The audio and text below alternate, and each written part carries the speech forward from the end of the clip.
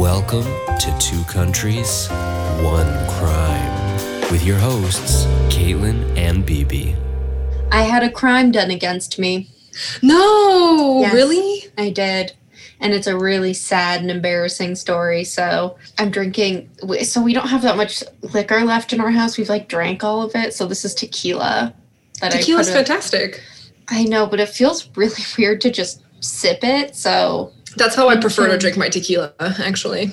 It's not bad. Yeah. It's actually salt pretty good. rim, lime in it. That's basically a shot, except, you can drink it slowly and be like an adult about it.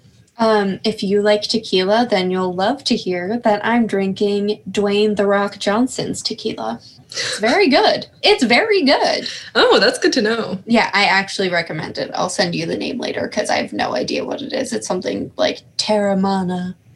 Why are we doing free advertising all the time? Have you noticed that? We're always talking about something we're drinking or eating or doing, and it's just free ad. So, you're welcome, Dwayne "The Rock" Johnson.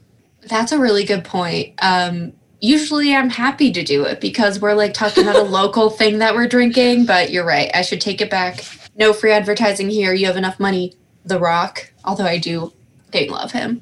Yeah, he's pretty great. But now let me tell you about this crime that has been committed against me. So let me just start by saying this story starts with a bout of body dysmorphia. So I'm in my friend's wedding in a month, and I was buying a bridesmaid's dress for myself and decided that there was no way I was a smaller size.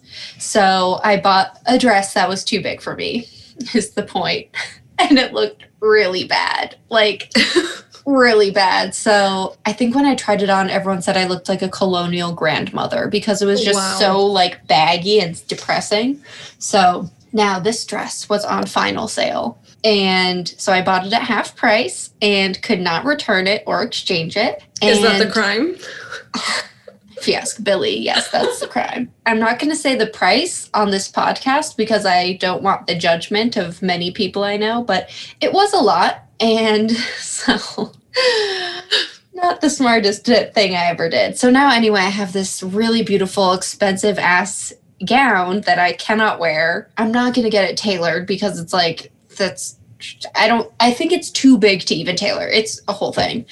So I'm trying to sell it on one of these clothing selling apps called Vinted. And I'm so desperate to get this money back that someone on Vinted messages me. And they were like, hey, I want to buy this gown for my girlfriend for her birthday, but she lives in somewhere. Is that okay? And I was like, I don't know why it wouldn't be because I haven't been using Vinted that long. So I was like, yeah, sure, whatever. And then because I'm a nice person, I was like, Caitlin. Oh, no. You're going to freaking die. I was like, yeah, I can totally help you do this. If you want, I can even put a card in there from you or something. And he's like, okay, great. I'm like, yes, fuck yes. I'm finally selling this stupid dress. What a weird birthday present, but millennials, I don't know. Maybe it seems like a weird thing that an 18-year-old might do who randomly had money. So you mean Gen Z? We're millennials, Caitlin. Oh, whatever. Yes, that's what I mean. Whoever's on Vinted and is ruining my life right now. So I'm like, I'll get a card. I'll do blah, blah. And he's like, okay, great. Here's what I want you to put in the card. And it was like, baby, I'm so sad. My heart breaks that we can't be together on your special day. And I was like, oh, that's cute. I'm such a nice person for helping facilitate this. This is getting angel. I'm cringing because I know where this is going now. And it just keeps getting worse. So then he said, can you also include, I'm so ashamed, $200 of Google Play gift cards? Caitlin! Oh no! I'm a grandmother. So I was like, well, I'm still on my Gen Z train. So I'm like, I guess this is something Gen Z people give as a gift. A fucking Google Play gift card. What can you buy with that? Who knows? But I'll do it. So I'm like, okay. Can you hear Sam barking? Yes. He's in the basement. That's coming from the basement of my house. He's probably very upset with you. I know. He's like, I can't believe you're telling people this embarrassing story. But so again, me, a saint, helping others, doing good, helping make birthdays happen. I go to Target and I get 2 $100 Google Play gift cards and like a birth card and checking out. And, you know, I go home and I messaged, the guy had been like, okay, just let me know when you're going to get them. And so I got home and I was like, hey, I got them. Here they are. And I sent a picture of the front because I'm not dumb. I wasn't born yesterday. I'm an old woman, but not a grandmother yet. So he's like, oh, but you didn't send a picture of the receipt, which has like the full card number on it. It's still not like the PIN number that you need, but I was like, okay, here's a picture of the receipt. So I sent the receipt with like part of the code like crossed out because, again, not dumb. Well, not that dumb. Dumb enough, but... And then he's like, why haven't you scratched them yet? And I was like, why would I do that? And he's like, I just prefer if you scratch them, okay? And I was like, I don't know. That seems like a pretty like dumb way to lose $200 to a scammer. So I didn't actually lose $200 to a scammer.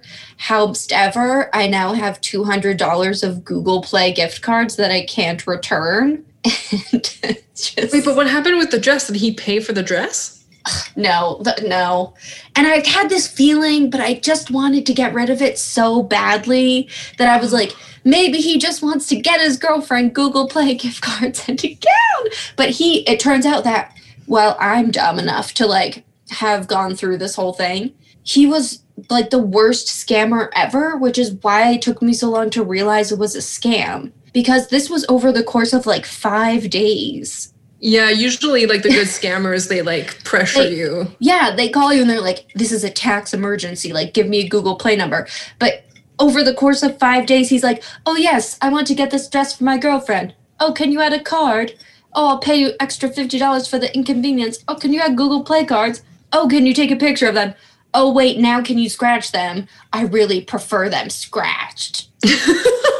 I was like, okay, yeah, I know I was dumb for buying them at all and like giving you the benefit of the doubt, but you were truly terrible at doing this scam, especially over Vinted, because it's like how it works is someone can like they buy something and then you ship it to them. And once they mark that it's received and like in normal condition, you get the money. So it's not so like I probably could have shipped it. Like it was just so stupid.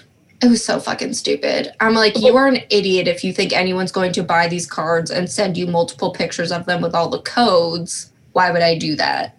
Like, there's literally no reason why I would ever do that. But the dress is still in your possession, though, right? God damn it, yes. Okay, no, thank God, Caitlin, because if I was actually really afraid that you were going to tell me that you had sent the dress and these Google Play things without receiving payment from this person. Like, you were being such a good Samaritan that you were like, yes, I will send the dress and the Google Play Music stuff, and the card, baby, and then only realizing there is no baby. No, and that's why I'm saying he's such a bad scammer, because when he first brought up the concept of Google Play gift cards, like any person, I was like, Google Play, no one uses that except for scams. So I looked on Vinted and I was like, okay, there's no way for me to send this dress to this person and not get money for it. Because they would have to like basically make a claim and like go through a lot of hoops to prove that like I did not send them the thing.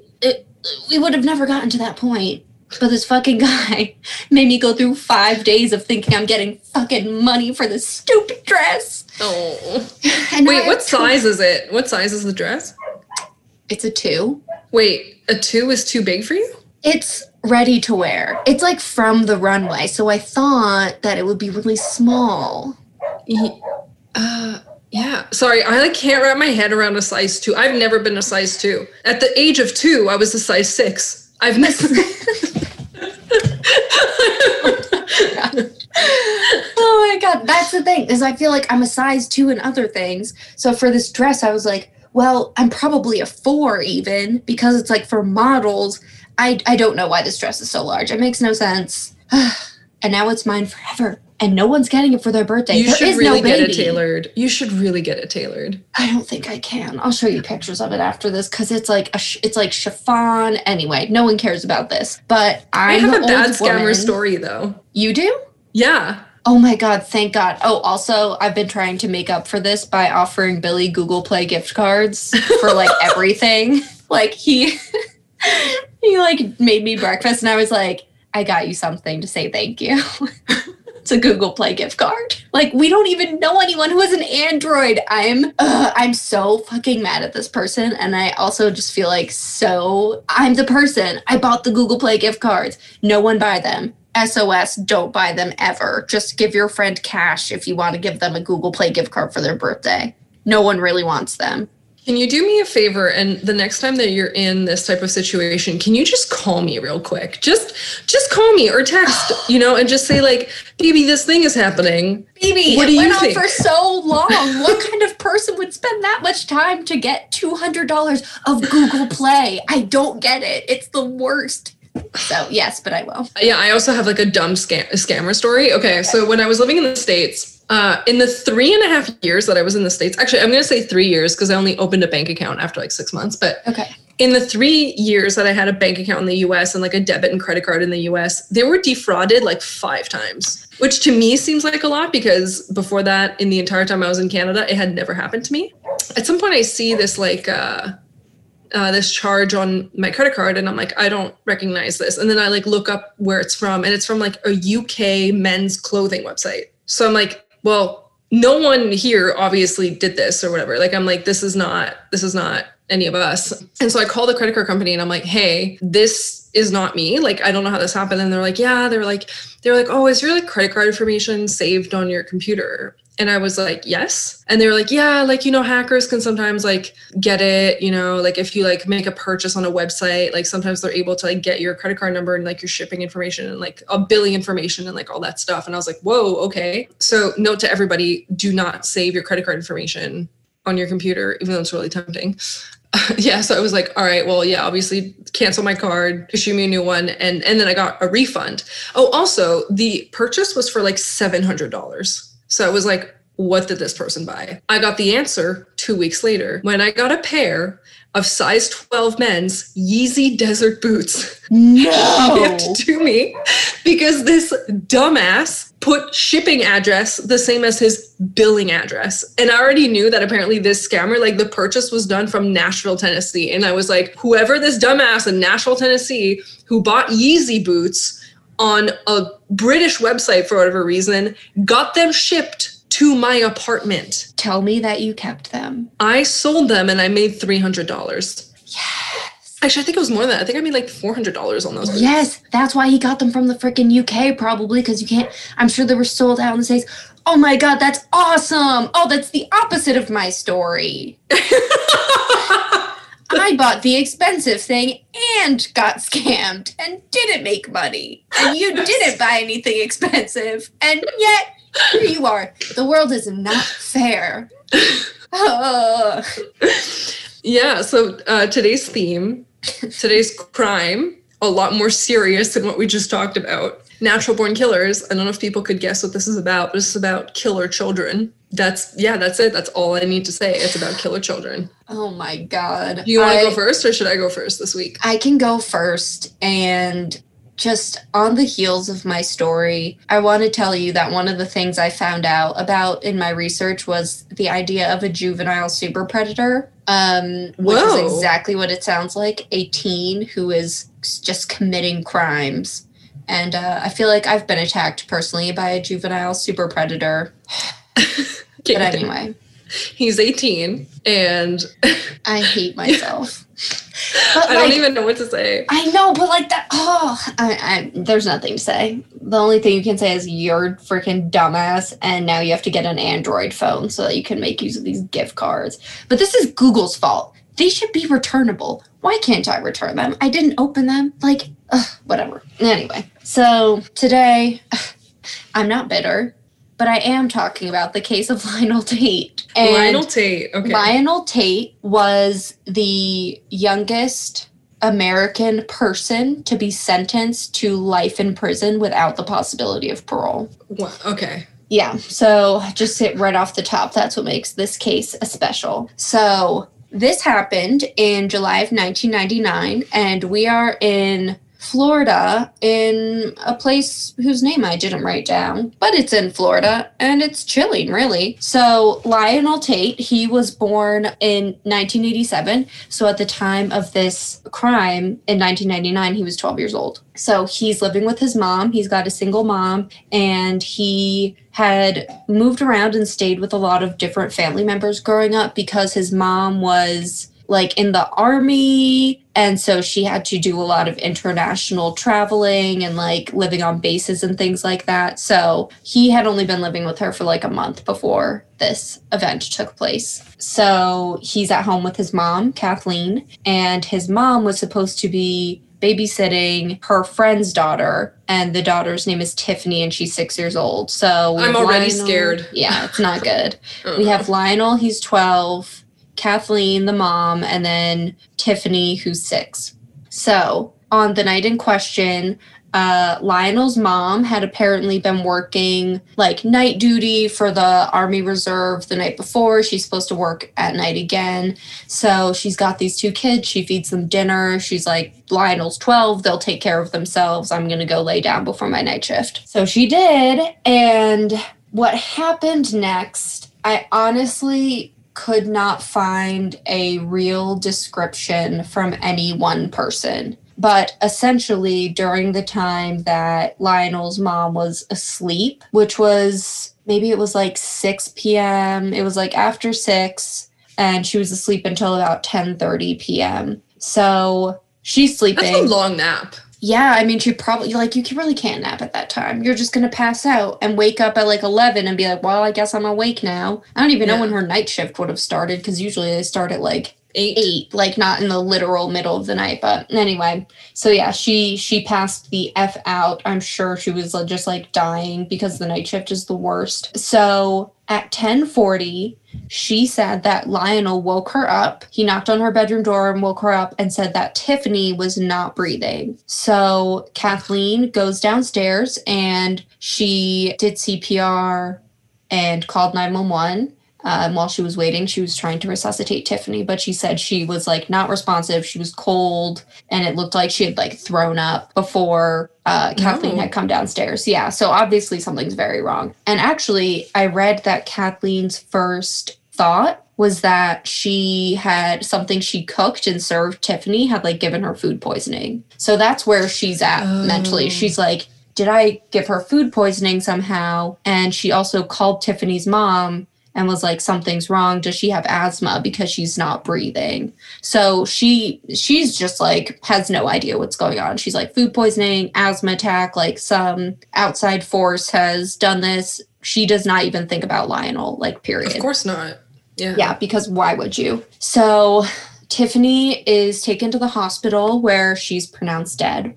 Oof. I know, it's so sad, and she's just so little and sweet. Her picture's so cute. She's got like pigtails and everything. But so the autopsy showed that Tiffany had a fractured skull, a broken rib, internal hemorrhaging, cuts and bruises like all over her body. And she also had a lacerated liver, which means that her liver had actually like separated, like it had been cut. What? It had been cut and like floated like apart. So yeah, so she's like very severely injured. One of the expert witnesses who gave testimony said that her injuries were comparable to a fall from a 3-story building. Whoa. Yeah, which is holy crap. A very like dramatic thing to imagine. So yeah, but hold up. Something doesn't add up, though, because if I'm Kathleen and I come downstairs, like, it sounds like this body was pretty mangled up. So, like, why would her first thought be food poisoning? I'm guessing that a lot of the injuries, like, it sounds like they're internal. So if she comes running downstairs, she's got this little girl who's like not responsive. She's clothed. So if she had like cuts and bruises, she probably didn't see them. But, like lacerated liver, broken rib, internal hemorrhaging are probably the things that killed her. So she probably couldn't tell just from looking at her. But yeah, it sounded pretty horrific. But I honestly struggled with that comparison. Like, these injuries are comparable to coming from a 3rd-story building, like falling. I don't know. It just doesn't seem particularly relevant almost. Okay. I don't know if I'm saying that, if that's what I'm trying to get across, but as I read more and more about this case, I was just like, I understand, but it's sort of like apples and oranges almost. If that makes sense. I just didn't think that comparison like spoke at all to what happened. So it's just kind of very dramatic sounding. It almost sounds like something that happens, you know, like it's like a passive thing. Yeah. It's like, oh yeah, like it's like falling from a 3rd-story window. Like it almost sounds like, yeah, but there's like no one at fault kind of thing. It's like, oh, you just like fell or whatever. Versus like if somebody, maybe something more appropriate would have been like, I should have been hit by a car. Yeah, that would have been a car more, accident or something. Yeah. It's basically a non-helpful comparison in my view, but this is what a person said. So point being, her injuries are really bad. And she's, like I said, 6 years old. She was a little girl. She was like 45 pounds, so she was very tiny. Whereas Lionel, 12 years old, he's almost 6 feet tall, and he was 170 pounds. And pictures of him, he had chubby... What? He was a chonky, large-ass kid. So I'm pretty sure this is the first time on the show where... No, sorry. I was going to say it's the first time on the show we like talk about a man who is heavier than me, but that's not true. But this is definitely the first time a child is heavier than me. That's insane. Yeah. Like he was a big ball of dough. So he vastly outweighs this little girl. He is much bigger than her. He is 12, but I mean, 6 feet tall and 170 pounds. That's like the size of an adult man. Was his father in the NBA? Like, I don't understand. Like, even like my siblings and I were gigantic when we were 12. Yeah. But like, we were nowhere near, well, I guess we were near 6 feet, but like we weren't at 6 feet. I don't know. That's insane. Yeah. I mean, he was just fucking big. He could probably like buy beer at the liquor store. Probably, although when you look at he has such a little chubby cheeks baby face. But honestly, if someone with a baby face came in and was that tall, I'd be like, yeah, I guess. Like, what you drinking, Hoss? Like, that is a big child and a very tiny child. So, you know, Lionel's mom left them alone together. She thought it was okay.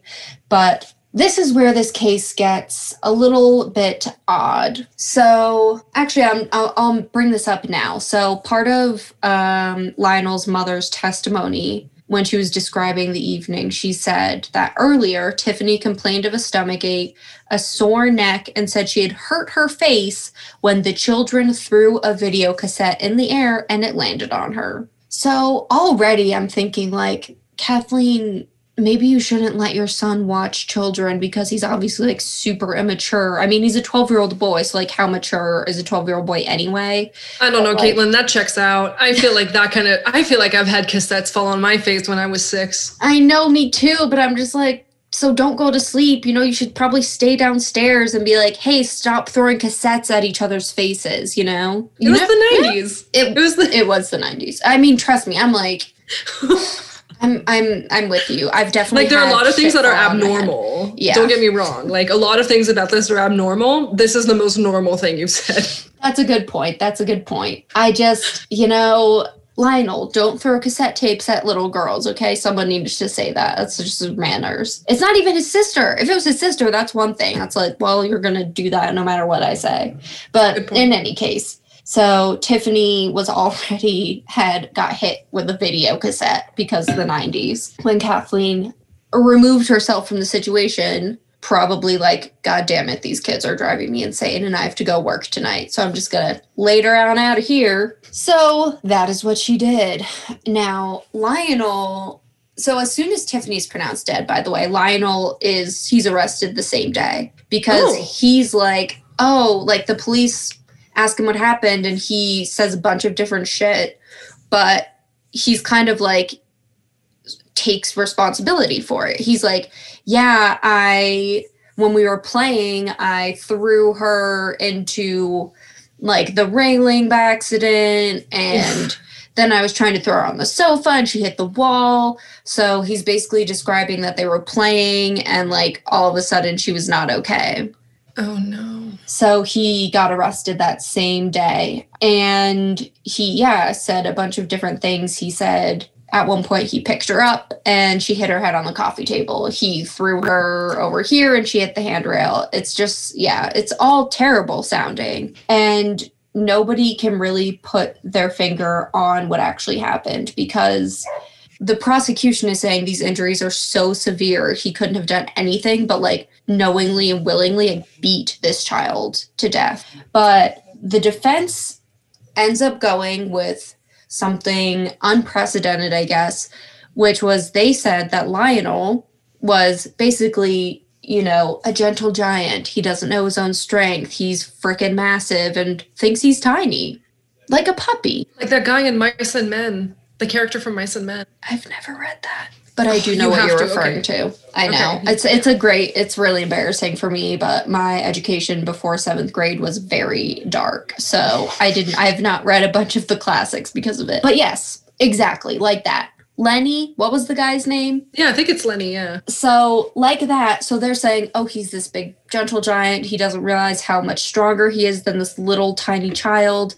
And he is a huge fan of pro wrestling. So I was gonna say that. When you were like mentioning what he said happened, I was like, it's like he was playing WrestleMania. He was basically playing WrestleMania is what the defense says. And he, having been a viewer of pro wrestling, is like, oh, when callback to Dwayne The Rock Johnson, maker of tequila, like does a suplex to this guy, the guy gets up because it's not real. But according to the defense, Lionel doesn't understand that. So he just thinks like, I can do this and no one's going to get hurt, much less die. So honestly, I mean, okay. Depending on his IQ, I actually think that defense makes sense.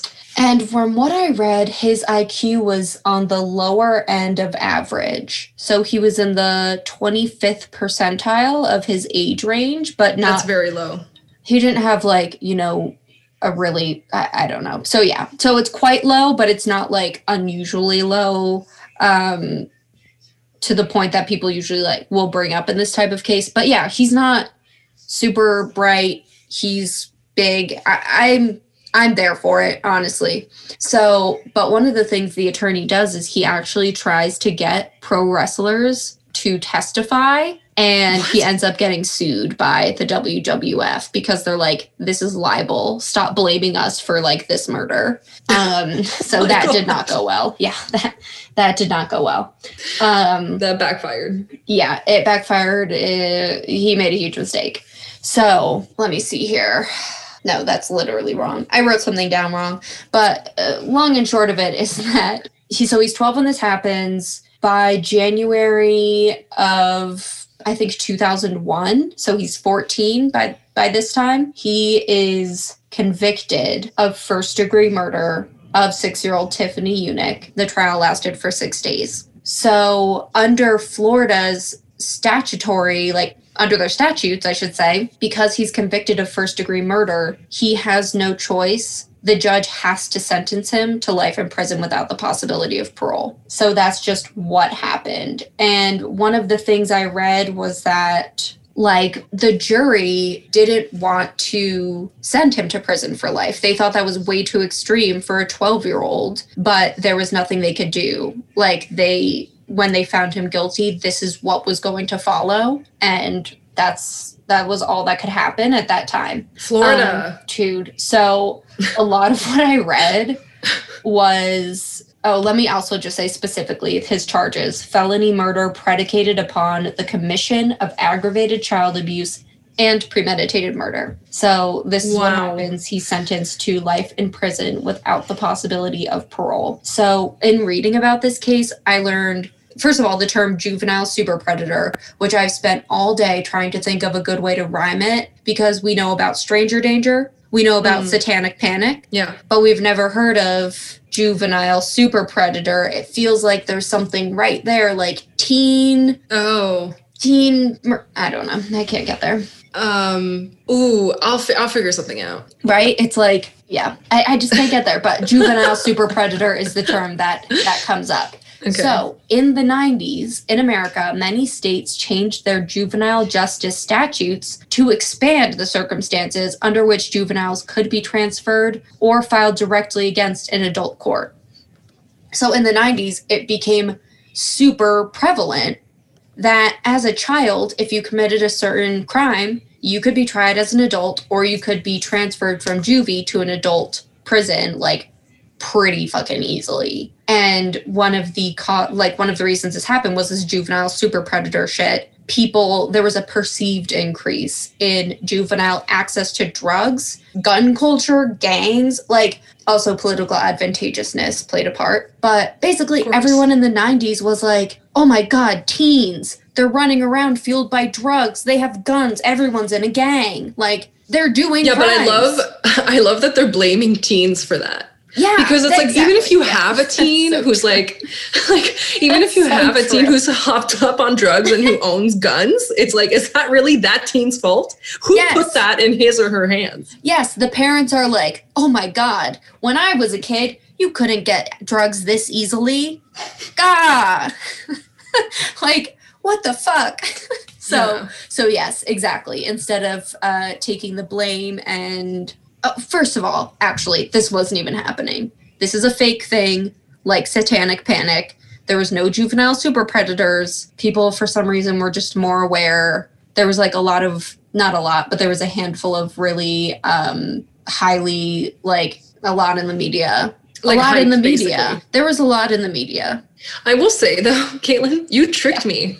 What? You successfully tricked me because when you started the story and you said the word juvenile super predator, I believed it. I was like, and then you started talking about Lionel and I was like, all right, so he murders this 6-year-old. Who else has he murdered? What else has he done? But from what it sounds like, this was a one-time incident. He may or may not have meant to do it. I am willing to give the benefit of the doubt to say like maybe there was some premeditation or maybe the defense is correct. Gentle giant, low IQ, didn't realize what he was doing, but you got me though. Even just the term juvenile super predator, I was like, that's a thing. I was literally like, I would have been one of those people watching all of the media being like, I need to, where are your kids tonight? Like I would have literally, been like, yes. The people were watching the media and understanding that their teens were full of guns and drugs and wantonly murdering other people. However, they were not doing that. But yeah, a lot of like televised, I think it was in the late 90s rather, when televised court really became a thing. O.J. Simpson was one of the first, right? Yeah. And when was that? 96 or something? 95, 96, yeah. So this was in 99. And there were a few cases around this same time where it was like a adolescent boy who killed somebody. So, people just confirmation bias or whatever the hell the term is. Yeah. They were like, oh my God, I've seen 3 TV shows about this, which means everyone's doing it. And juveniles are super predators, which they are in some ways. They try to scam you on the internet, but that doesn't mean that we should send them to adult prison. And that's my soapbox. But so he's sentenced to life in prison without the possibility of parole. But his attorney, he hires a new attorney who appeals this case for him. So he's sentenced as an adult. He's in an adult facility, but he only ends up being there for, I think, a little bit more than 3 years. It's like between 3 and 4 years because on appeal, his conviction's overturned. So. Yeah, but honestly, Caitlin, I don't want to be a bummer, but if you're 13 and you're going to an adult prison for 3 years, like that in itself, I think is just... Put a pin in that. We'll definitely get back to that. You are absolutely right. This was a very damaging experience for Lionel. I have no doubt about that. So, but what happened on appeal was that the issue of competence was brought up. So normally competency refers to someone's ability to understand that what they're doing is wrong, like in the moment, right? So you could say, I was sleepwalking or what have you. Yes. But in this case, his attorney was arguing that he was 12, so he was too young to understand basically the legal proceedings. He didn't have enough grasp to realize how the seriousness, the gravity of what was happening to him. So during his initial trial, he had been offered a plea deal by the prosecutor. The prosecutor actually didn't want him to go to prison for life. He was like, not about that. But then why charge him with first-degree murder? Because he felt he had to. He felt that that was the correct charge. So that's what he did. Fuck you. I'm sorry, but like, no, fuck that guy. Yeah. Like even if you think like no. I hear that. For a 12-year-old, you could have done like voluntary manslaughter or like second degree, but like first degree premeditated murder, knowing all too well that it's going to be life in prison, then I'm sorry, but that prosecutor didn't work hard enough for a plea bargain. Yeah. I think everything you're saying is totally valid. So, but from his interview, his quote was that he had many sleepless bullshit nights deciding whether or not to bring this charge. He did it. So fucking did it. Just do it. And so, but he offers him this plea deal. It's like 3 years in juvie, a year of counseling or something, and then 10 years probation. But his mom, Lionel's mom, was like, no. She was like, the jury will hear the evidence against my child and acquit him. So Kathleen. Lionel, because he's 12, is like, okay, cool. Like, let's go with what my mom says. She's my fucking mom. Like, if I was 12, are you kidding? So they offer this deal to him, by the way, like multiple times. And his mom is like, no, they're going to acquit him. You'll just wait. You'll see. He doesn't get acquitted. He gets sentenced to fucking life. So, but fortunately, he hires this great attorney who submits his appeal. And the issue comes up that nobody ordered competency evaluation, and the appeal suggested that like maybe you should always do a competency evaluation if it's a juvenile being tried as an adult. No fucking shit. So that's not a thing. So maybe we should work on that. So yeah, the lawyer was like, he was fucking 12. So can we not? He was not competent, not because he like has a mental disability or something of that nature, because he was a literal little child in this big chunky body. I was just about to say that. I was about to say, if he hadn't been as big as he was, I bet you anything like there would have been a different charge, or like the jury might have swayed a different way. Mm-hmm. And it bears mentioning that both Lionel and Tiffany are African American.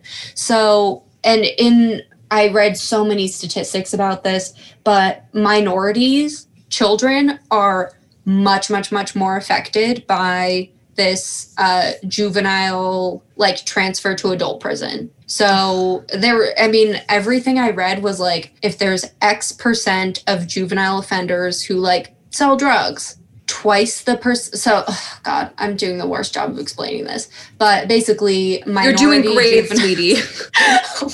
Thank you. So minority juvenile offenders are twice as likely basically to be transferred to an adult prison. And historically in America and probably globally, for some reason, like children who are minorities are viewed as older. Like, and Caitlin, the reason is racism. Yeah. But also, yes, I will say yes. it's specifically Black and African American children. Yeah. So it's like, because on the other end of that, Asian Americans or the Asian population, they're constantly infantilized. Like they're fetishized as like little girls. You know what I mean? Gross. That's true. I didn't think about that. Yeah. But yeah, so if you're like the race aspect is, probably people were looking at him and being like, not thinking of him as a 12-year-old child because he was big for his age, and because he's Black, people just project that age or that like, I don't know, maturity fear. Level. Yeah, I mean. It's totally fear. It's like, oh, here's this big Black person, and it's like, no, he's still 12. Like, yeah, he's big, he's still 12. Like, Yep. He's still 12. He is a little baby too. Like the thing he did was terrible and nobody's denying that, but I don't believe that he did it on purpose. And I don't believe that children should be sent to fucking adult prison when they're 14. That's horrifying. Absolutely not. So this is the 90s. It's a dark time for all of us. There's a lot of kids being sentenced to adult terms in prison, but he gets out on appeal after only 4 years. He goes back to signing that original plea deal, so he'll do counseling and he'll do 10 years of probation. But to your point, prison definitely fucked up Lionel somewhat because he was arrested for violating his parole in May of 2005.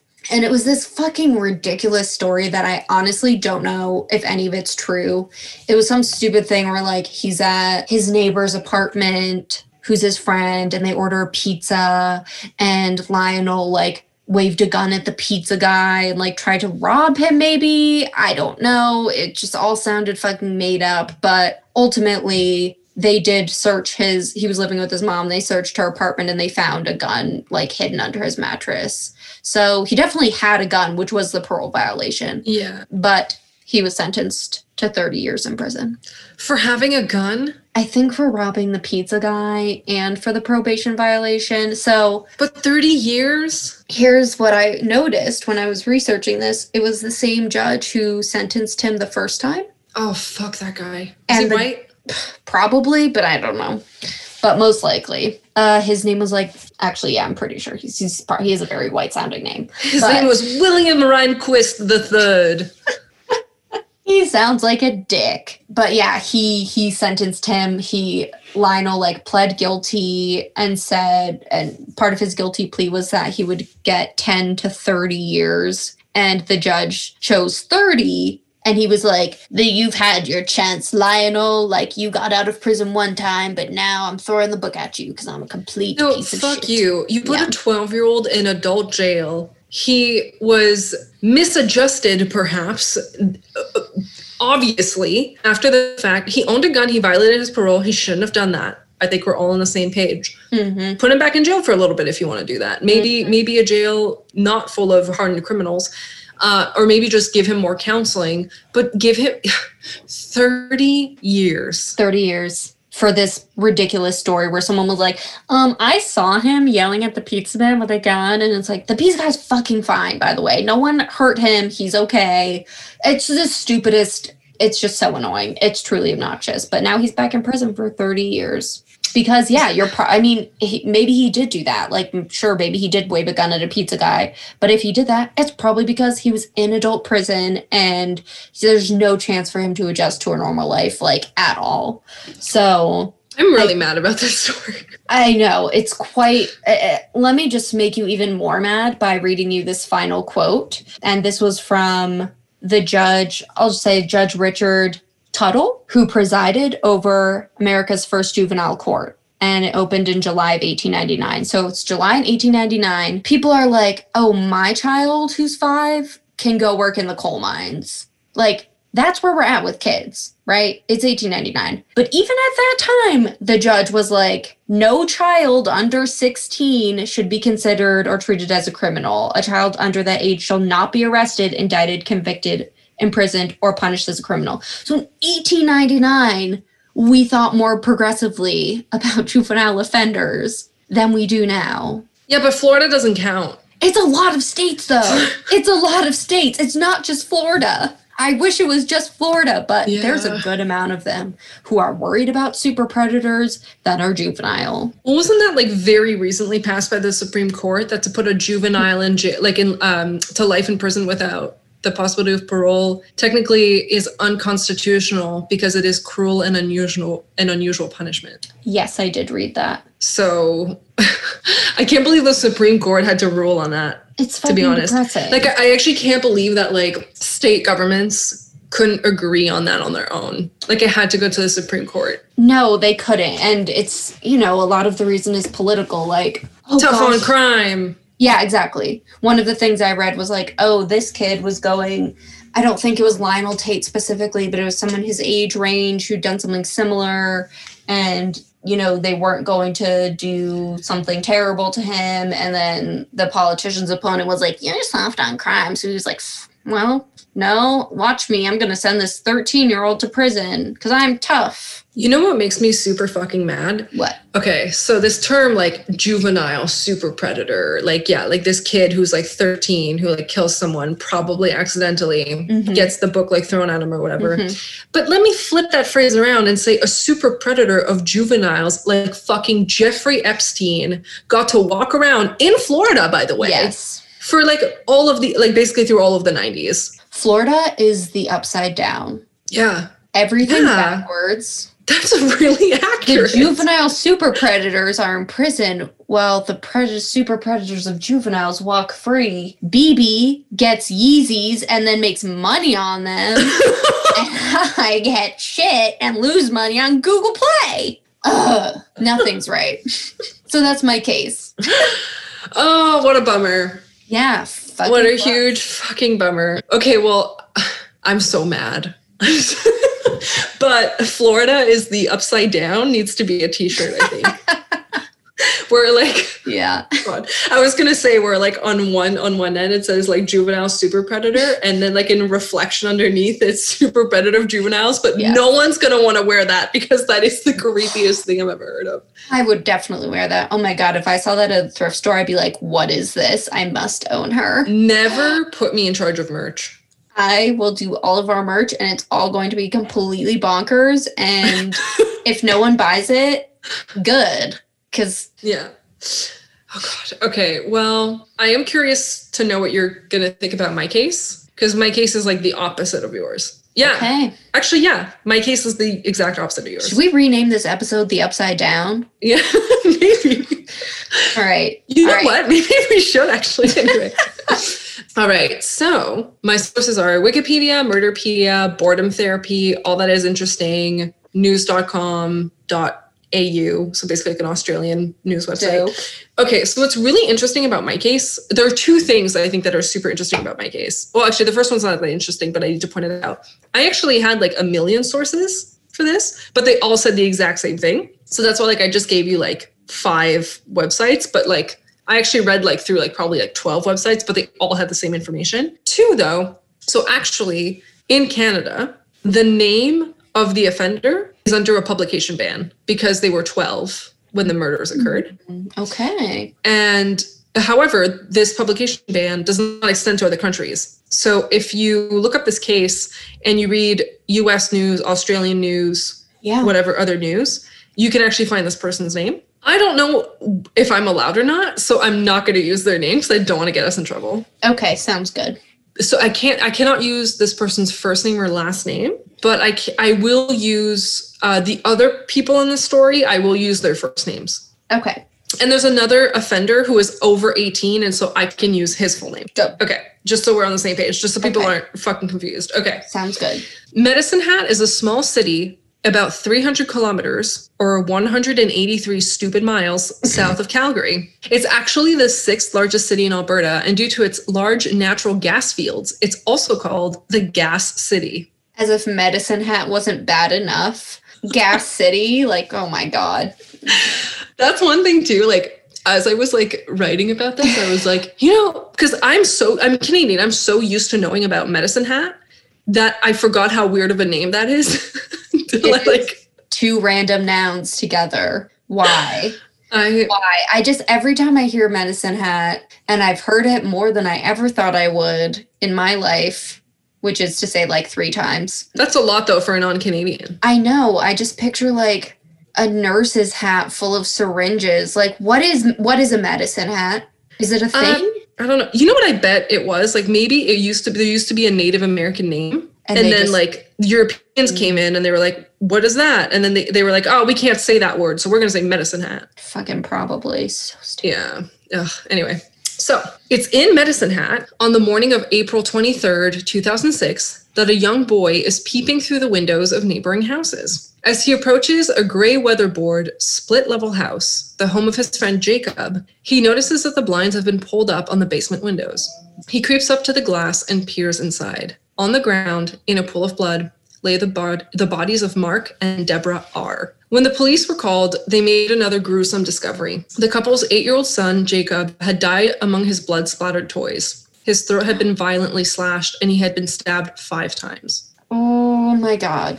Yeah, but the authorities were on high alert when they learned that the family's 12-year-old daughter, Jay, was missing. Fearing that the attacker had kidnapped Jay, and that this may even have been the motive for the murders, they immediately dispatched an Amber Alert for the missing 12-year-old. Suspicions quickly turned to Jay's 23-year-old boyfriend, Jeremy Steinke. Hold on. Wait, what year is it? This was in 2006. And how old is Jay? 12. Ugh. Oh my God. And why does everyone in this story have a name that starts with J? I don't know. Well, it's just, oh, you're right. That's 3 people so far. You're right. That's confusing. Well, 12 to 23. Yeah. That's honestly, so I can't fucking deal with that. Okay, keep going. All right. Jeremy had a checkered past. His mother had a dependence to alcohol. You don't say. Checkered future, too.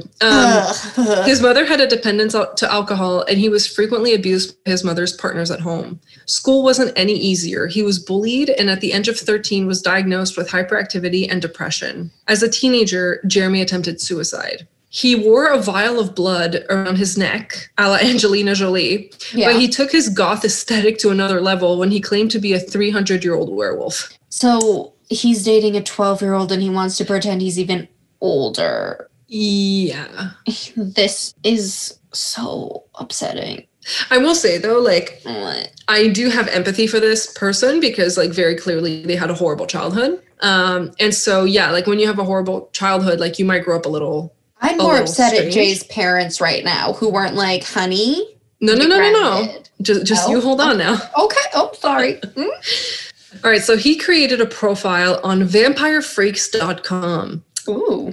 Perhaps the most normal thing he did was attend a punk rock concert, which is where he met 12-year-old Jay in early 2006. Who was there with her parents, right? No, she was there with friends. My kids are never leaving the house. Keep going. The two started chatting online and eventually fell in love. Jay's parents noticed a change in her almost immediately after she met Jeremy. She went from clean cut to goth, from fresh face to wearing dark black eyeliner and nail polish. Nice. And her wardrobe was perhaps a little too punk rock for their taste. She sounds cool. She then also created a profile on vampirefreaks.com and spent hours chatting with Jeremy on the platform. Her profile name was Runaway Devil, and she claimed to be 15. Her profile also included the words, "Welcome to my tragic end." Okay, I hate to say it, but everything you're saying is me at that age. I was going to say, like, I was not quite that extreme, but I did, but you know, I was emotional, you know, I had feelings. I wasn't a vampire freak, but I was definitely emo enough to say something like, "Welcome to my tragic end." There you go. I feel like I didn't say that, but I feel like all of my friends did.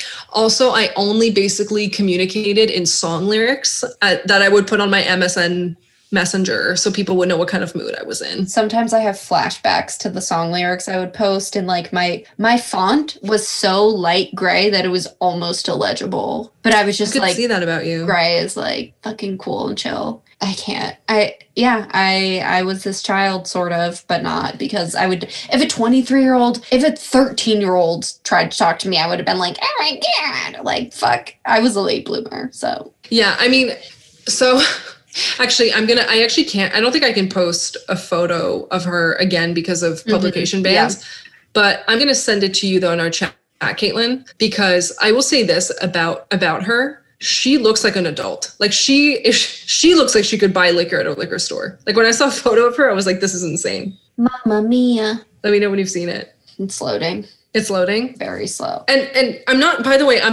like trying to excuse the fact that this guy was hitting on, even if he thought she was 15, even if he was like, she's not 12, like she's still 15 and he's still 23. Like there's not like, it's not defensible in any way. Yeah. But just the shock of like seeing a photo of her and me being like, why does she look so old? Yes. Her picture, she definitely looks at minimum 15. She doesn't, when I was 12, I did not look like that at all. I looked like I was 8.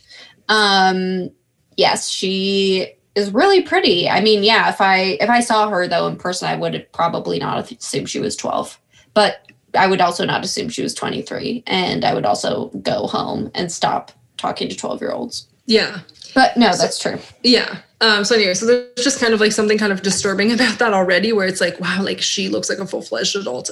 Anyway, so Jeremy's profile was his profile name was Soul Eater. Ew!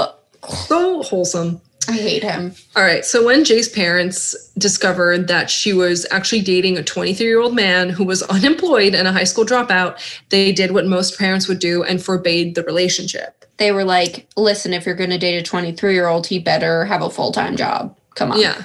I will say, though, like from the point of view of the parents, they probably thought like, yeah, we're going to, let her have some independence and like go to concerts with like her friends. Like I think the first time I went to a concert, I was 12. And I went with like it was Simple Plan. Oh my God, I'm so jealous. And I went with a bunch of my friends. And so they probably thought that they were doing the right thing. But then suddenly it's like 2 weeks later, she's like, oh yeah, like I have a boyfriend who's old enough to vote to buy alcohol. I mean, and that's I think that has to be one of the scariest parts about being a parent, because they're like, okay, we'll let her go to this concert and like be cool. And then she'll respect us. And then she starts dating a 23-year-old, and they're probably like, well, if we tell her she can't date him, she'll run away with him, and he's 23, so like that's realistic, and we'll never see her again. So how do we keep her, but also keep her safe? That's so scary. I will say one thing. I don't know if they did. They might have. I wonder if they called the police. Oh, duh. I'm an idiot. No, but like maybe illegal. They didn't. Yeah. Like maybe they didn't, but like I think if it were my daughter, I would have like called the police. Like I would have been like, hey, my daughter's gonna hate me for this, but also this person's a fucking predator. Anonymous tip: statutory rape is coming. I didn't even think about that. Oh. Yeah. Anyway, so in response to Jay's parents banning the relationship, Jeremy wrote on his MySpace page. Oh, you're gonna hate this. I'm so excited. I've been waiting for you to say MySpace. I'm gonna read it dramatically though. Okay. Payment. My lover's rents are totally unfair. Ugh. They say that they really care. They don't know what is going on. They just assume. As their greed continues to consume, she is slowly going insane. She continues to think that I came into her life to help her out and to stop what they keep trying to shout. It's total bullshit. Their throats I want to slit. They will regret the shit they have done, especially when I see to it that they are gone. They shall pay for their insolence, which by the way was misspelled. Finally, there shall be silence. Their blood shall be payment. Honestly, the fact that he went through with it makes this absolutely not funny. But I just think that this particular thing just shows you like this person's state of mind and what kind of like delusion and crazy drama they were just perpetrating. Please never call a 12-year-old your lover. There's never a time when that's acceptable. Even if you think she's 15, what the fuck? Any amount of child is just not anyone's lover. That's the worst poem I've ever heard. Rhyming insolence with silence. Yeah. It's so bad. Oh my God, MySpace. Oh, red flags, alarm bells. Yeah. My lovers. Okay, honestly, lovers, rents, the two worst words in the English language. Also, you can fucking add one syllable. That people have ever said rents instead of parents makes me want to projectile vomit. Yeah, I don't. Yeah. I'm just going to leave it at that. I prefer the parentals as a term myself. I would accept parentals. Yeah. But rents is just so bad. So you kind of get a glimpse of this guy's. A dweeb. Like, what a freaking geek. Oh my God. Like, she sounds like your typical emo preteen, and he just sounds like he also somebody sounds like an emo preteen, but he's 23. Well, yeah, that's true. He also sounds like an emo preteen. Like, definitely some adjustment issues there. And this kind of reminds me of, like, the first episode we did where, like, he still got, like, punched that guy in the face. And we were like, if he hadn't ended up doing something terrible, that would have been funny. And that's how I feel about this. It's like, if it hadn't ended up in murder, their MySpace and, like, vampirefreaks.com pages would have ended up being hilarious. Oh, so bad. Anyway. So his poem, he wrote it 3 weeks before the murders. Okay. So the police were sure that they had found their man when they found all this stuff. So. Yeah. While the hunt is on for both the killer and his kidnapped victim, Jay, the investigation continues at the R family home. Again, can't say the last name, I'll just say R. It's quickly determined that the matriarch of the family, Deborah, was attacked and killed first. She was stabbed 12 times. Deborah. Mark had tried to save his family and defend himself. He had run to the basement where his wife was being attacked and tried to fight back using a screwdriver. I'm assuming he probably like just grabbed the first thing that was near him. He was no match to Jeremy, and he suffered 24 stab wounds, 9 of which were in the back. Oh my God. Their bodies were left to bleed out in the basement while their son was stabbed upstairs. The pathologist would later determine that a different knife was used to stab Jacob than his parents. The reason for this would become clear soon enough. Oh no, Jacob. So police searched Jay's bedroom, school locker, and computer. What they found was not evidence of a 12-year-old being lured online by an older predator. After Jay's parents had told her she couldn't date Jeremy, she wrote to him that she had a plan. She wrote, quote, "It begins with me killing them and ends with me living with you," end quote. Jeremy then responded, "Well, I love your plan, but we need to get a little more creative with like details and stuff." Wow, he sounds like such a go-getter. I can't believe he was unemployed. Oh my God. Okay. So the day after the murders, Jay and Jeremy were caught in his truck driving through Saskatchewan. They were both arrested and charged with 3 counts of first-degree murder. So this is important. Like, the both of them were charged with the 3 murders. Okay. At trial, the jury and media would hear more chilling details. So the couple had watched Natural Born Killers the night before the murder. Jeremy went on to tell one of the officers who arrested him, "You ever watched the movie Natural Born Killers? I think that's the best love story of all time." He then went on, "You hear about that triple homicide? Yeah, you're looking at him. Me and my old lady have become legends. It didn't bother her at all either. She didn't cry or anything. In fact, the next day when we were on the road, she was laughing about it. She's got a few screws loose too." I don't think I've ever hated anybody more. This guy is such a fucking douchebag. He's such a piece of shit. He's just like bragging about it. It's like, you killed an 8-year-old. Anyway. Also, you killed the parents of, you killed 2 people who were trying to protect their child. And then you called their child your old lady. Yeah, who's 12. It's beyond. Okay. They had spent, so Jay and Jeremy, they had spent roughly 3 weeks planning the murder of her parents, even though they had been dating less than 6 months.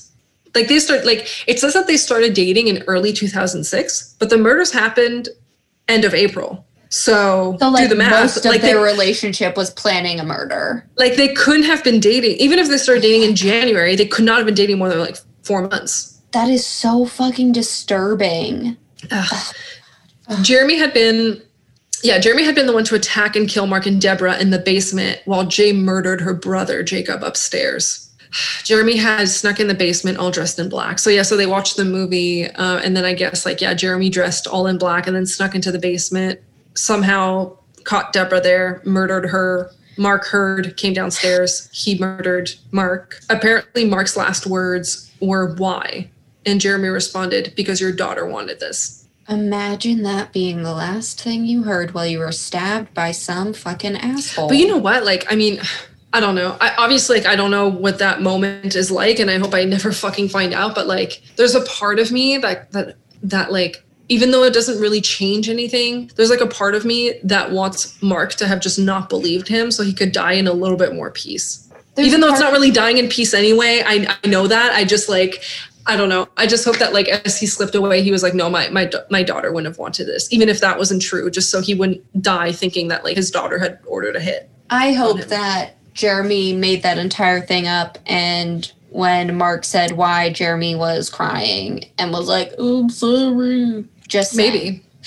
Yeah. Who are we to believe?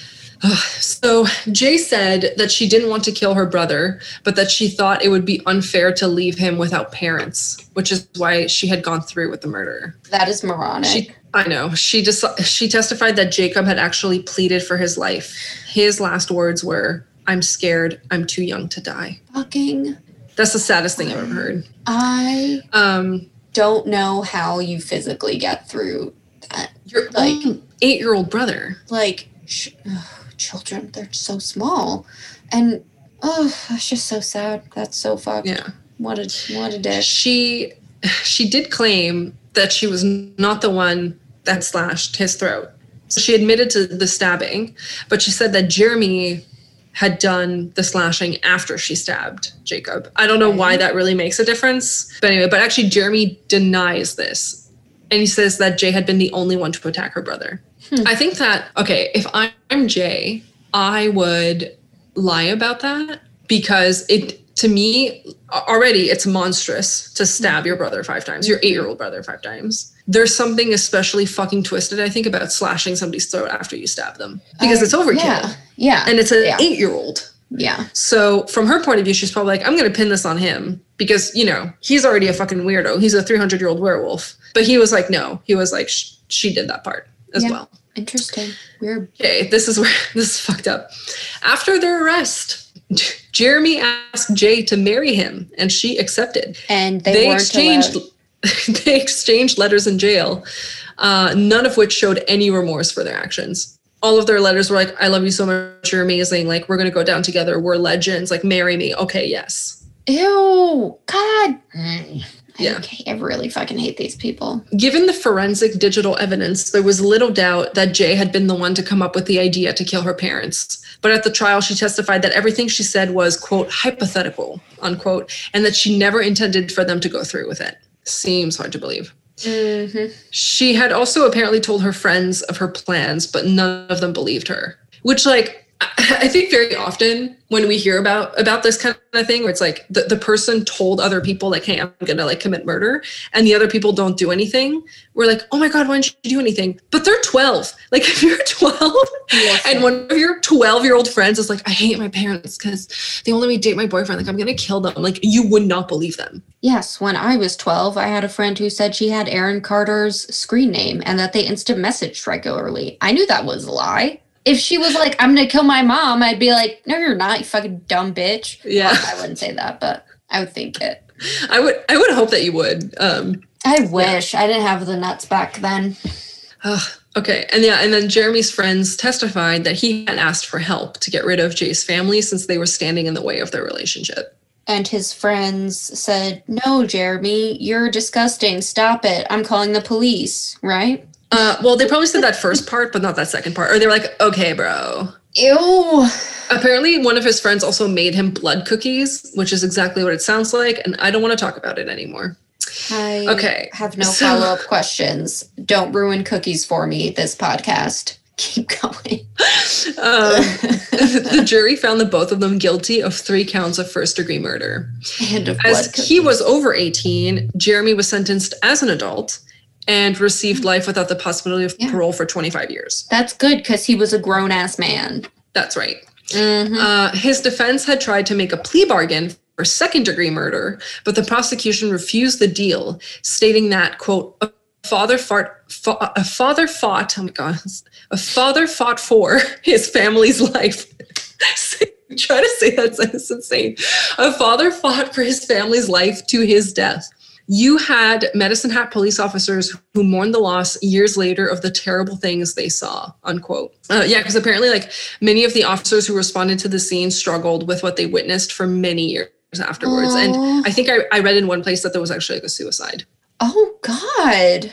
Yeah, apparently the scene was just, I mean, I don't think I even need to really talk about it. An 8-year-old got his throat slashed. Like, I think, like, I don't see how you really come back from seeing something like that. So Jeremy legally changed his name to Jackson May and attempted to appeal his sentence. His grounds for appeal was that he was under the influence of drugs and alcohol and wasn't in possession of his full mental faculties. He said that prior to the killings, he had drunk 24 bottles of beer, a bottle of Vampire brand red wine, and consumed a gram of cocaine. But his appeal was denied because he submitted it too late. What happened to that organizational fucking mentality that he had when he was planning these murders? How could he let that date slip by? What an idiot. I know. 24 beers. What does Jeremy look like? Is he... He's like very ugly. Is he like 100-pound man, as I'm imagining? No, actually, he looks like he's 90 pounds. Oh my gosh! Like, he looks like he's like 90 pounds soaking wet. This guy, like, he doesn't. Yeah. I'm gonna send Does you he have a another. ponytail? He does not. He looks like a skinhead. Oh, okay. Yeah, I was imagining him. I'm imagining this very specific. Yeah, it's not a good look. Anyway, but he's still in prison. Okay. And he won't be eligible for parole until 2031. Okay. Jeremy looks like. Yeah, who does he remind you of? Looks like. Did you hear that? Clark came to visit me real quick. And then is that his little feet? I heard it. Oh, he's so cute. Okay, Jeremy looks like if you took Michael Fassbender, shaved his head. Take that back. Take it back. Hold on. Shaved his head, and under his head was an egg head. And also Michael Fassbender was ugly instead of being handsome. I don't really know how to describe him. He has the weirdest face. He looks like a okay, I haven't seen Buffy yet, but we've been watching Angel. Oh, I love Angel. He looks like a character from Angel. Which character? I don't know, but like one of the bad guys. Like his... Oh, he looks like he could be a demon. Like his eyes are really far apart. And he has a really large forehead. And he's a giant egg head and more eyeliner than any person should ever wear. Yeah. She was gorgeous. Yeah. I'm sorry. Ugh, I feel weird saying that she was 12. Yeah. But I think that she would have grown up to be a beautiful woman. Yes. Who could have any man that she wants. Not this he looks like he has done all of the meth that he found on the floor at a truck stop. Yes. Wow. Accurate. Well done. Thank you. You've outdone yourself. What a okay, shit. So now about Jay. So 12 years old is the youngest age you can be accused of a crime in Canada. And you can't be sentenced as an adult if you're younger than 14. So Jay could be accused of first-degree murder, but she couldn't be tried as an adult with adult sentence lengths. She received the maximum, though, for her age group, which was 10 years in prison, but got credit for 18 months of time already served. The rest of her sentence would be split in 2 phases: 4 years in a psychiatric institution, followed by 4.5 more years under conditional supervision in the community. Jay is often described as the poster child of rehabilitation. She has never apologized or publicly expressed remorse, but this may be to protect her anonymity. Mm-hmm. She attended Mount Royal University in Calgary, though I couldn't find whether or not she completed a degree there. Her sentence was complete in May of 2016, and since then she's been released without condition into the community. So she's basically out. Her name is under publication ban, like I said, in Canada, but you can easily find her name even if you're Canadian, like Googling stuff in other countries. But she's like out and about, oot and a boot, as we say in Canada. Oot and a boot. And then I'm also going to end with a quote that kind of made me mad a little bit, even though I think that the Canadian justice system usually treats juveniles in a way I think that is reasonable, meaning that, yeah, you probably shouldn't put a 12-year-old in jail for the rest of their life without parole. Like, that is cruel and unusual punishment. And if the professionals say that she has been rehabilitated and that she is not a danger to the community, and that, she's 22, she was 12 when this happened, we've talked about this, you're a completely different person when you're 22 than when you're 12. I'm cool with that. It's still a very icky case. But anyway, okay, here's the quote that I don't like.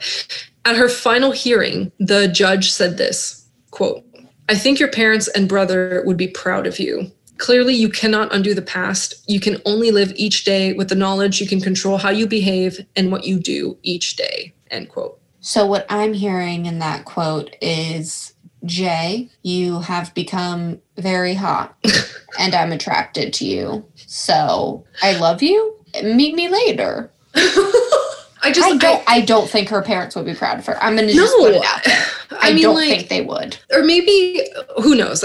Maybe she did, rehabilitate completely and, went to university, got good grades. Maybe she got a degree. Maybe she's a super responsible person. She votes in every election, whatever the fuck.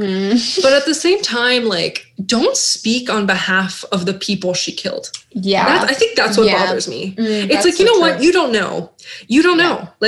You don't know how they would feel. And it's almost like this this morality where it's there was atonement. It's you know what? Fuck that. She's still and again, this is very different than remember when we did, the bathtub case. Of course. The Mississauga bathtub girls, they at least one of them came out publicly and was like, I deeply regret this. I am so ashamed. I wish I could take it back. Like, you know, all of these things. Jay, no one in Canada has like heard what she's up to or if she regrets it, like if there's any remorse. I'm assuming she had to tell her psychiatrists that she felt remorse, or else they wouldn't have signed off on her being released back into the community. Yeah. Is it a thing in Canada that to get parole, you have to admit that you're guilty, that like you did the thing? I thought it was like that everywhere. I don't know. It's like that in America. But I mean, like in some cases, like in some cases where you have like really, really, really violent offenders, like Paul Bernardo, even if he were to express remorse, I still think they wouldn't let him out. Yeah, then they shouldn't. He's probably and they shouldn't. Safe. Yeah. That's not safe. Yeah. So. Oh my God. I don't know. Like it's weird. Like I believe in rehabilitation. I really do. But there's just something about this case that like really bothers me. Like, I don't know. Especially after hearing your case. I think that's what actually, because when I was like writing this up, I was like, you know what? No, like, you know, she rehabilitated, like good for her. And then I hear your case of like this like 12-year-old who like, who knows, like he probably didn't do it on purpose. He certainly was convicted. Did spend 3 weeks planning it. Yeah, and he's, you know, he's going to spend the rest of his life, not the rest of his life. He's still going to, you know, but still, he's just, his whole life was ruined, probably because he was Black. Let's be real. And like my case is like a pretty white girl. Yeah. So when she leaves, the judge is like, parents will be so proud of you, baby. I love you. And she's like, what? And he's like, no, I didn't say anything. And she's like, okay. I really, really hope, though, that she is a good person. Like, I really, seriously, like deep down, I really want to believe that wherever she is a good person and she has atoned and continues to atone. I hope so, too. I hope that she has a really bad job that nobody else wants to do and like cleaning up barf at a amusement park. And that's how she atones. And that's what I hope. I don't know, but yeah. That's fucking... And, like, Canadians are actually pretty, like, torn up about this. Like there are some people who are like, yep, you know what? Like, she was 12, she was 22, you know, when she was released. Yeah. Totally makes sense. And then there are other people who are like, I don't know. I don't think she spent enough time inside. Another thing, too, is that, like, again, I do think that the right place for her was probably a psychiatric institution. However, when you think about it, she didn't really spend any time incarcerated, like, because usually when you send somebody to prison and not a psychiatric institution, it's to say, you know what, like, you deserve to be punished. We're going to take away your freedom. And for juveniles in Canada, too, like, they can still like go to school while they're in jail, like all that stuff. In fact, it's encouraged. But for her, I mean, I don't know where she spent the first 18 months. I'm assuming she was in a juvenile detention center. But then after that, spending 4 years in a psychiatric institution, like, is that punishment enough? Because after that, she was released in like a halfway home in the community, in like a halfway home for delinquent juveniles. And I read somewhere that she was diagnosed with conduct disorder and oppositional defiant disorder, which are not like psychotic disorders. Okay. It's not like she was schizophrenic or anything like that. Yeah. So that's why, like, it kind of surprised me that she spent 4 years in a psychiatric institution. Conduct disorder. The fuck is that? You're just a dick? She has a problem with authority, or I don't know. Same, but like, calm down. Oh my God. That is so... I'm sorry. My house is I will too say, small though, to like, get away from my dogs. Like, none of the articles that I read, and maybe I'm just taking my information from the wrong sources, but none of the articles that I read mentioned race as part of the reason maybe why she got it easier. Because, like, I would be curious to see the statistics on a Native American doing the same type of crime and seeing what they ended up with in terms of a sentence. Yeah, 100%. That's so... Yeah, I mean, it's just... pretty white women, when they do stuff, they get away with it more. That's the only thing about this case where I'm like, although I guess she was a child. Again, she was a child. Again, when a child commits a serious offense, you should focus on rehabilitation so you can save them for, like, you know, their future and the future of society. Yeah. However, what incenses me is that I do think that race played a factor. Yeah. Yeah. And it's just not acknowledged. Yeah, because you're totally right. Like, the differences in our cases are like, okay, young white girl versus young black boy. Same age, 12. Same age. One's an accident, one's like literally documented, premeditated, and yet the outcomes are so opposite to what you would think they would be. Yeah. Ugh. And Lionel had a little chubby baby face. I hope Lionel's okay. Wait, is he eligible for parole before 30 years? Well, probably, I guess. He must be, but it was like he violated his parole by having a knife. So he got 5 years added to his probation. And so this was his second parole violation. And yeah, the judge was like, yeah, I know you've had all the chances you can have. Well, maybe don't put a 12-year-old in an adult jail and he won't think that he needs to have a weapon on him to feel safe. So messed up. Like, maybe don't do that. Yeah. Yeah. Ugh. Yeah. Anyway. Good case. I'm glad that this week they were so different. Yeah, I know. I feel like ours have been similar in a lot of ways, like more so than just topic. But that was a good one. Yeah. Oh. Anyway, if anybody wants to write in and let us know what you think. Ooh. Okay. What? I almost sent you a message today to tell you this fun fact. But I was like, no, I'm going to wait until later because I want to surprise her. Okay. Okay, I want to give a very specific shout out. Okay. Because, Caitlin, did you know? What? That we have one listener in Aruba. What? And I don't know anyone in Aruba. So unless you know someone in Aruba, we have somebody listening to us who is definitely... Wait, damn it. Do you know somebody in Aruba? Not technically, but my friend was just in Aruba for the past week. And I was listening like on the plane or something. But maybe not. Maybe she met someone in Aruba, told them about our podcast, and they listened to it.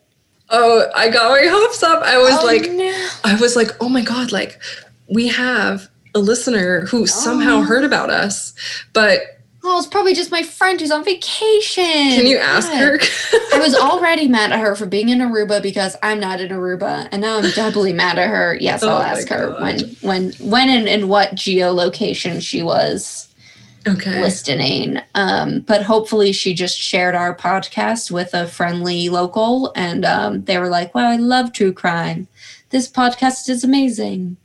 But that's not likely. Well, I guess, if any of our listeners are traveling anytime soon, please tell the locals about us. And do us a favor and download the episode in your normal location so that we don't get all excited.